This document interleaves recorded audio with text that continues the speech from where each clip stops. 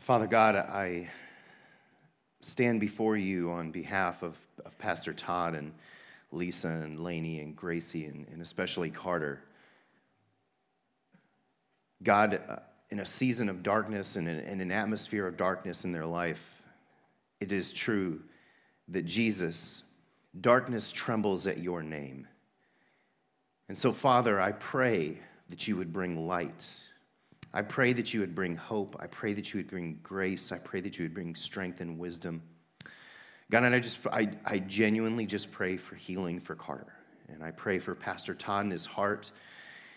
And God, we look forward to the time soon when he'll be able to return and to continue to be a part of shepherding your people. We thank you for Pastor Todd and his family and who they've been to the chapel. In your name, amen.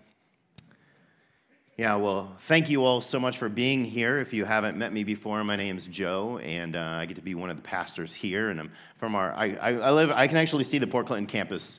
The Norwalk campus from our house. But we are here this morning, and I'm so glad to be here with you. Before we get into Acts 22, that's where we're going to be this morning. So if you have your Bible, if you want to use the YouVersion app, that's where we're going to be. I just want to let you know about a few things that are coming up. So the first thing, and this is huge, the Global Leadership Conference is coming up next week. It starts, so October 1st through the 4th. I'm really excited about this because I've worked, side by side with our missionaries from Mexico, with Roger and Carolyn Tomlinson, and I'm excited that they're going to be here. There's a ton of events coming up, and I think that there's something for everyone. And this is one in your worship program that you were handed on your way in this morning. And if you want some extra copies, this image with these events are over at our Welcome Center as well too.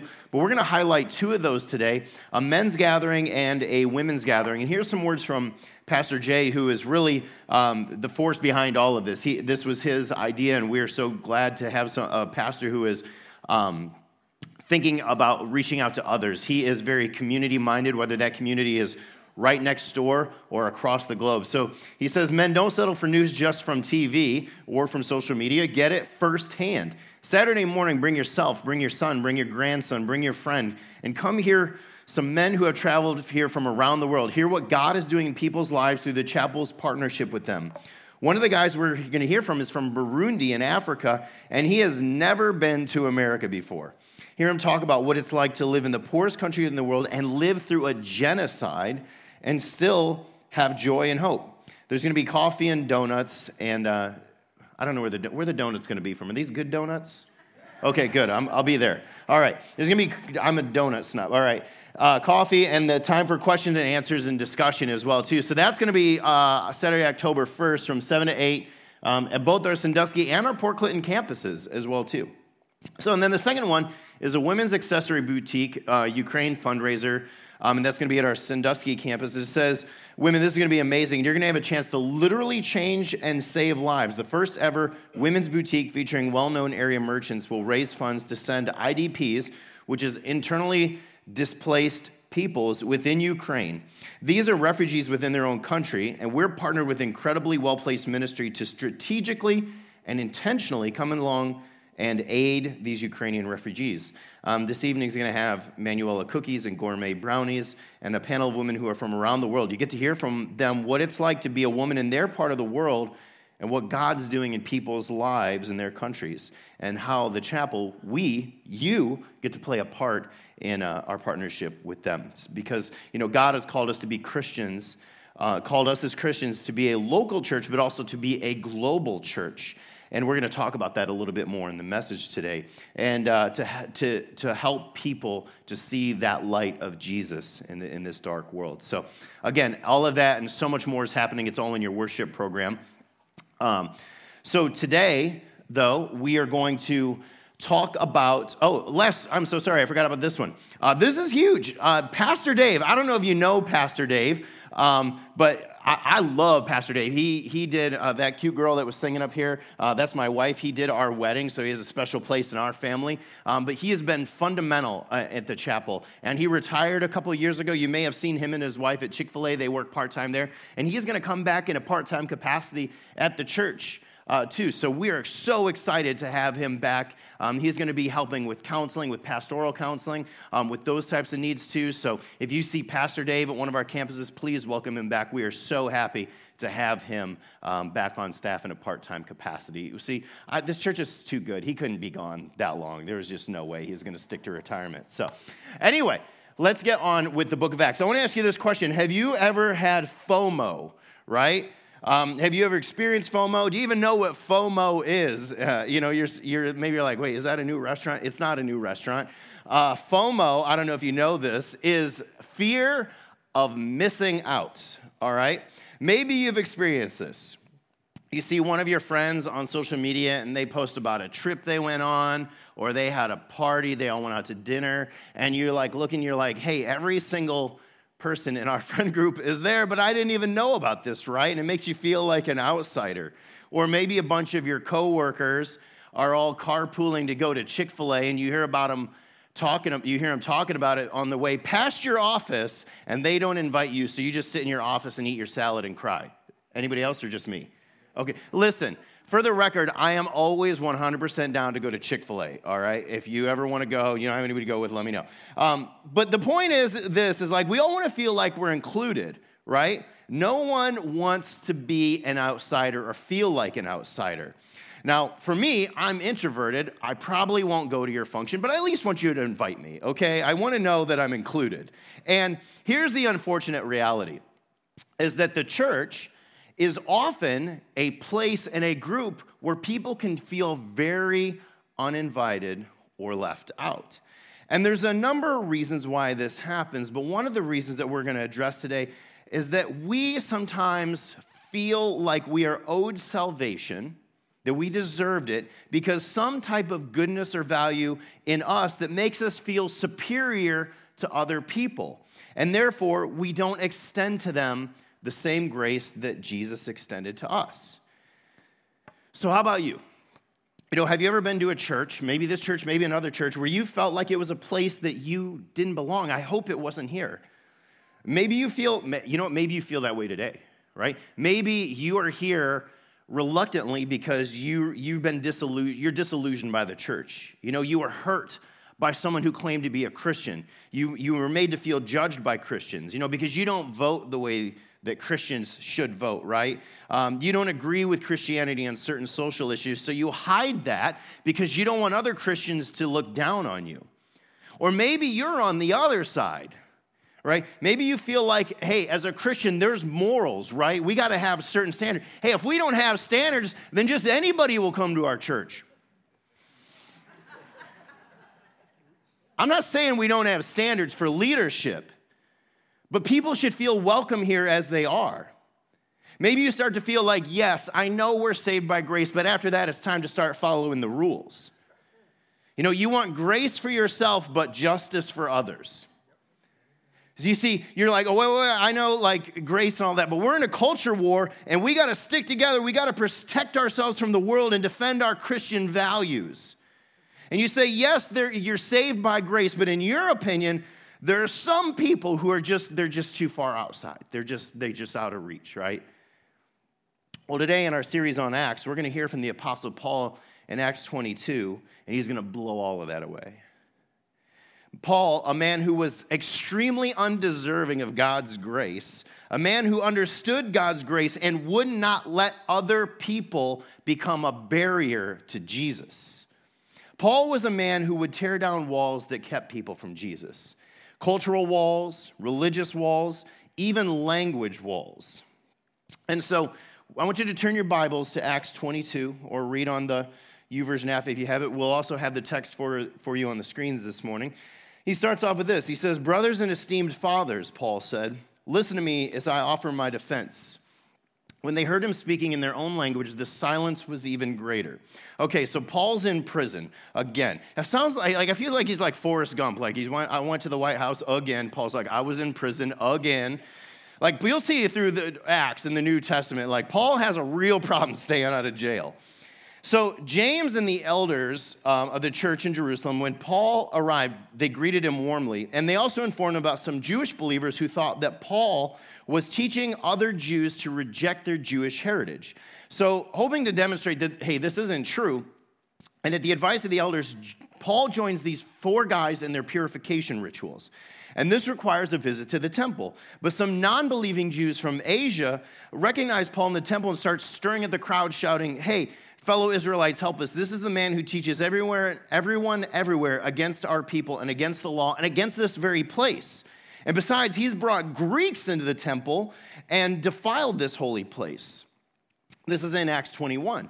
And so none of this was true, but nonetheless, because the people were rioted and tried to kill Paul, Paul was quickly arrested by the Romans and sent and put in jail. Okay, so, and this occurs like right around AD 57. So this is only a couple decades after the resurrection. This isn't like way in the future. This happens pretty close to when Jesus was literally here. So Paul, who's incredibly educated and he's smart, he's giving a defense, all right? And he's willing to talk to his audience in a language that was accessible to them. It says that he was speaking their own language. He didn't use terms or jargon that made it sound as though he was above them.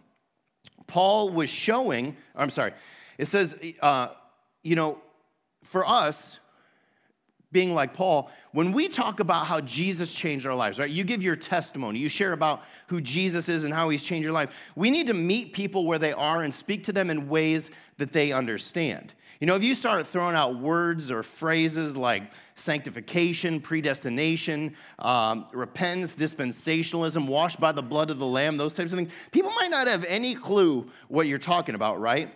And what I appreciate about Paul is he didn't dumb down the gospel. He explained it in a way that his listeners could connect with. He goes on, verse 3. It says, then Paul said, I am a Jew born in Tarsus, a city in Cilicia, and I was brought up and educated in Jerusalem under Gamaliel. He goes on, as his student, I was carefully trained in our Jewish laws and customs. I became very zealous to honor God in everything. I did just like all of you today. So Paul starts building a case for why he has the right and the authority to speak to this group, because he says, hey, I'm one of you, right? I grew up just like you. And he's building some relational credibility. Now, maybe you can do this, or maybe I can do this. Maybe there's a group of people that you could speak to that I wouldn't have the authority to speak to, right? Maybe you're a part of a motorcycle club, right? I don't ride a motorcycle, I just look like I should. Maybe you're part of a country club. I'm definitely not fitting in there. Maybe you're on a board of directors. Maybe you spent some time in jail. Maybe you work at a tattoo parlor. Maybe your friends or your neighbor is like a celebrity, somebody even they're locally famous. Maybe your neighbor's an elected official. Maybe you have a certain past that gives you credibility with certain people. Because here's what I want you to realize. We all have circles of influence that not everyone has access to. We can speak, there are people out there that you get to speak to that I probably wouldn't get to speak to unless they came to the church, which you're like, that's not happening. So you have an opportunity that I don't have. And Paul was showing these people that he had common ground with them. He was one of them, which made them more willing to listen. But then he goes on. He says, and I persecuted the followers of the way, hounding some to death, arresting both men and women and throwing them in prison. The high priest and the whole council of elders can testify that this is so. For I received letters from them to our Jewish brothers in Damascus, authorizing me to bring the followers of the way from there to Jerusalem in chains to be punished. All right, wait a minute. Paul was basically building up his credibility of why he can talk to him, and he was like building his resume, and now he starts laying out his criminal past. It's almost as if Paul's using this to set up something else. Perhaps he's starting to show people that he was unworthy of God's grace. Because, Paul, he was committing authorized murder in the name of religion. If anyone would have been on God's bad side, it would have been Paul. And yet, as we find out, he was saved. Now, I think it's easy right here to start to divide ourselves between being decent people and people who are really messed up, you know? People who Jesus should save because we're not too far gone, and people who are outside of God's grace. I was talking with this guy one time a few years ago about Ray Lewis. I don't know if you know who Ray Lewis is. Ray Lewis was one of my favorite football players. He played for the Ravens. Now, to be clear, I am not a Ravens fan, all right? I'm a Ray Lewis fan. And they were playing the Super Bowl that year, and I was talking, and here's the thing. Ray Lewis had professed belief in Jesus, and he had an inspiring testimony. So I said to this guy, I said, hey, you know, as we were talking about the Super Bowl, and I said, you know, I'd like Ray Lewis to win since he was a Christian. And the guy I was talking to, who also knew the Bible, said, yeah, but he was also a convicted murderer, right? Implying that, well, he can't really be a Christian if he's a convicted murderer. And I was like, oh, yeah, he was. Just like Moses and David and Paul. And he didn't say anything after that, right? You see, here's the danger. We start to put ourselves on God's throne and start to dictate who is and who isn't worthy of forgiveness, of grace, of salvation. So Paul in this discourse blows that out of the water. He's laying out all of the reasons God should have rejected him, should have punished him. And you might say, all right, Pastor Joe, come on now. Like, I've done some bad stuff. You know, I made some mistakes, but I've never murdered anyone, so I at least have that going for me. The problem is that Scripture would completely disagree with that. One of Jesus' closest disciples, John, lays it out clearly in 1 John 3:15. He says this, anyone who hates another brother or sister is really a murderer at heart. And you know that murderers don't have eternal life within them. You see, physically murdering another person is just taking the hatred in your heart out to its fullest extent.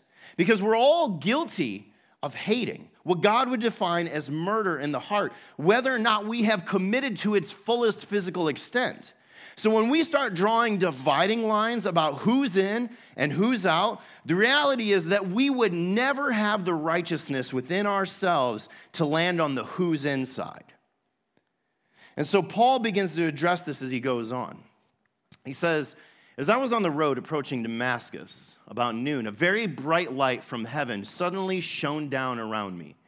I fell to the ground and heard a voice saying to me, Saul, Saul, why are you persecuting me? Who are you, Lord? I asked. And the voice replied, I am Jesus, the Nazarene, the one you are persecuting. The people with me saw the light, but they didn't understand the voice speaking to me. And I asked, what should I do, Lord? And the Lord told me, get up and go into Damascus, and there you will be told everything you are to do. I was blinded by the intense light, and I had to be led by the hand to Damascus by my companions. A man named Ananias lived there. He was a godly man, deeply devoted to the law, and well regarded by all the Jews of Damascus. He came and stood beside me and said, Brother Saul, regain your sight. And at that very moment, I could see him. Then he told me, the God of our ancestors has chosen you to know his will and to see the righteous one and hear him speak. For you are to be his witness, telling everyone what you have seen and heard. What are you waiting for? Get up and be baptized. Have your sins washed away by calling on the name of the Lord. So Paul starts to talk about his salvation story, his conversion story.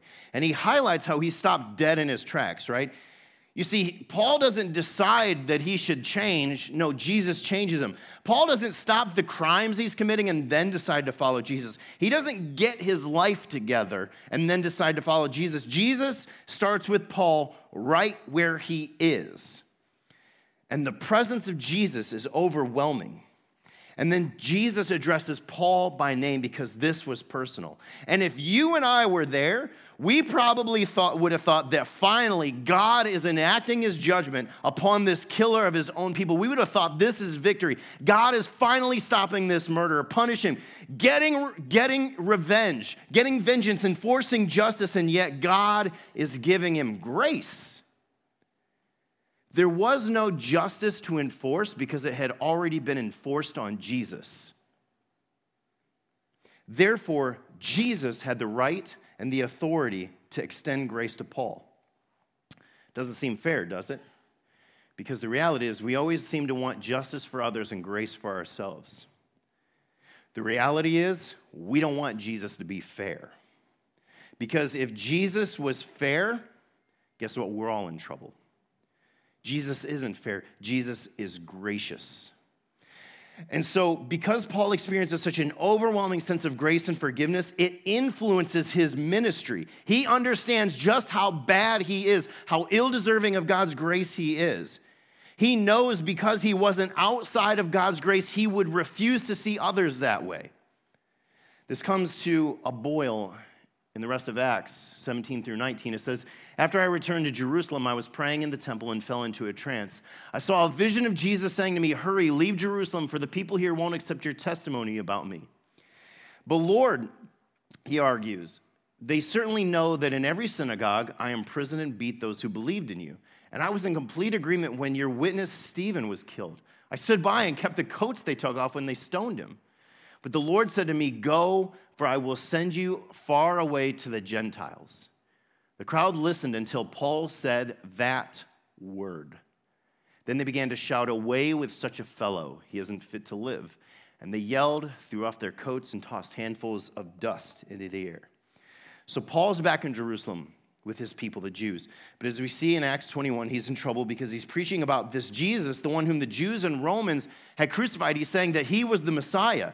So he's already on thin ice, but then he utters the word that blows everything up, right? Gentiles. Because Gentiles were the others. They were on the outside. They weren't God's chosen people according to the Jews, so they didn't deserve God's favor. And yet here Paul is completely aware of his unworthiness before God, being willing to reach out to the others. Why? Because in God's eyes, Paul was one of those others. Paul knew that the gospel wasn't exclusive to a certain group of people. It wasn't for a select group of chosen people, but it was for everyone. And Paul knew that he didn't earn his salvation, so the gospel wasn't him to keep from other people. And this creates such a stir that Paul gets arrested again, all because he was willing to reach out to the others. So my question, the big question, is what about you? What about me? Are there some others in our lives? People who are just too far gone, right? They're just outside of God's grace. Because even though you've made some mistakes, and you would agree to that, and you'd admit that you were a sinner, at least that you were, maybe now you think you've got it together, right? We think we've got it together. Hey, we go to church, right? We read the Bible, we're conservative, we're moral, you don't smoke, you drive the speed limit, you homeschool your kids, you're part of a small group, you've gone on mission trips, you support the right social issues, you stand up for the truth. And now these are all good things, but do they make you feel superior? Do they make you feel like you're on the inside and people who don't believe like you or live like you are on the outside? Do they make you feel that you are worthy of God's favor? That this is why Jesus saved you, right? Because he knew that you'd turn out to be a decent person. Well, Paul would tell you that you are wrong. No matter what you do after you start following Jesus, you'll probably never do as much for the kingdom of God as Paul did. I mean, he was the greatest missionary of Christianity. He wrote a third of the New Testament. He gave his life for the advancement of the gospel. And yet, even with all of those things, Paul was very aware of his undeservingness of God's grace. Paul wrote a letter to Timothy, a man who was mentoring, and in that letter he writes this. He says, "This is a trustworthy saying, and everyone should accept it. Christ Jesus came into the world to save sinners, and I am the worst of them all." Sometimes I think I disagree with Paul on that, and sometimes I feel like I am. But my first point that I want you to remember is this, is that the gospel isn't yours. What I mean is you didn't do anything to earn the loving, forgiving grace of Jesus. He did everything. And in fact, if anything, you and I, we are ill-deserving of God's grace. And yet he chose to give it to you. He chose to give it to me because of who he is, not who we are. My second point is this, that the gospel isn't yours to keep. For Paul's listeners, it was the word Gentiles. Forgetting their original mission set by God to be a light to the nations, the Jewish nation had become separatists. They had become exclusive. Unfortunately, not unlike a lot of Christians in churches today. Our mission is to take the gospel of Jesus everywhere, to people everywhere, to everyone. Both, even those most unlike us, and I would say especially those most unlike us. And so what is it for you? What is it for us? Do we have, or do you have, an us versus them mentality? Right? Maybe you've set some boundaries in your life that exclude some people from Jesus, right? Cultural, racial, political, social, maybe it's geographical, right? Because we're going to be talking about that at the Global Missions Conference. I get this question. I've led 9 missions to Mexico, right? And I've had people ask me before, they're like, why would you go to Mexico when we have people who are in need right around us, right? And I would say, well, first of all, we are working to meet the needs of people right around us. And the other thing is that geographical location and ethnicity do not dictate the value of another person's life in the sight of God. Who is it that you just can't bring yourself to associate with? Are you really willing to follow Jesus wherever he leads you and to whoever he leads you? I want you to dream with me just for a second, all right? And this is going to get scary. What would it look like if the church was a group of people who knew no boundaries when it came to who we accept through our doors? Last week, I was in Sandusky at our Sandusky campus, and I get a message from our First Impressions lead, and she's like, hey, are you here? There's a guy that wants to talk to a pastor. And I was like, yeah, sure. So I go down there, and I sit down with this guy, and his name's Tom. And Tom starts unpacking why he's there. He was just in a tight spot, needed a little bit of financial assistance. And, thanks to your generosity, we were able to help him out. But Tom starts talking about how he grew up in the streets and he had spent most of his life in prison. He would have been in prison probably 5 or 6 times. And I think here's a guy that we would say, yes, Tom, you are welcome here. But you can't work with the kids. Serve coffee, right? And Tom, you can come here, but you can't come to our small group, right? Because I just don't, for whatever reason, I just don't know if you would fit in. I'll tell you what, even though Tom had a very dark past, I was envious of his relationship with Jesus. I felt like he was there to minister to me. And yet he's the type of guy we would say, I don't know, man, he's just done some stuff, right? What would it look like for others to walk through the doors of our church, or the doors of our homes, and never feel like an outsider? What if no one thought about Jesus and had FOMO because we refused to let political, social, cultural, racial, or moral boundaries stop the gospel? Would our church be different?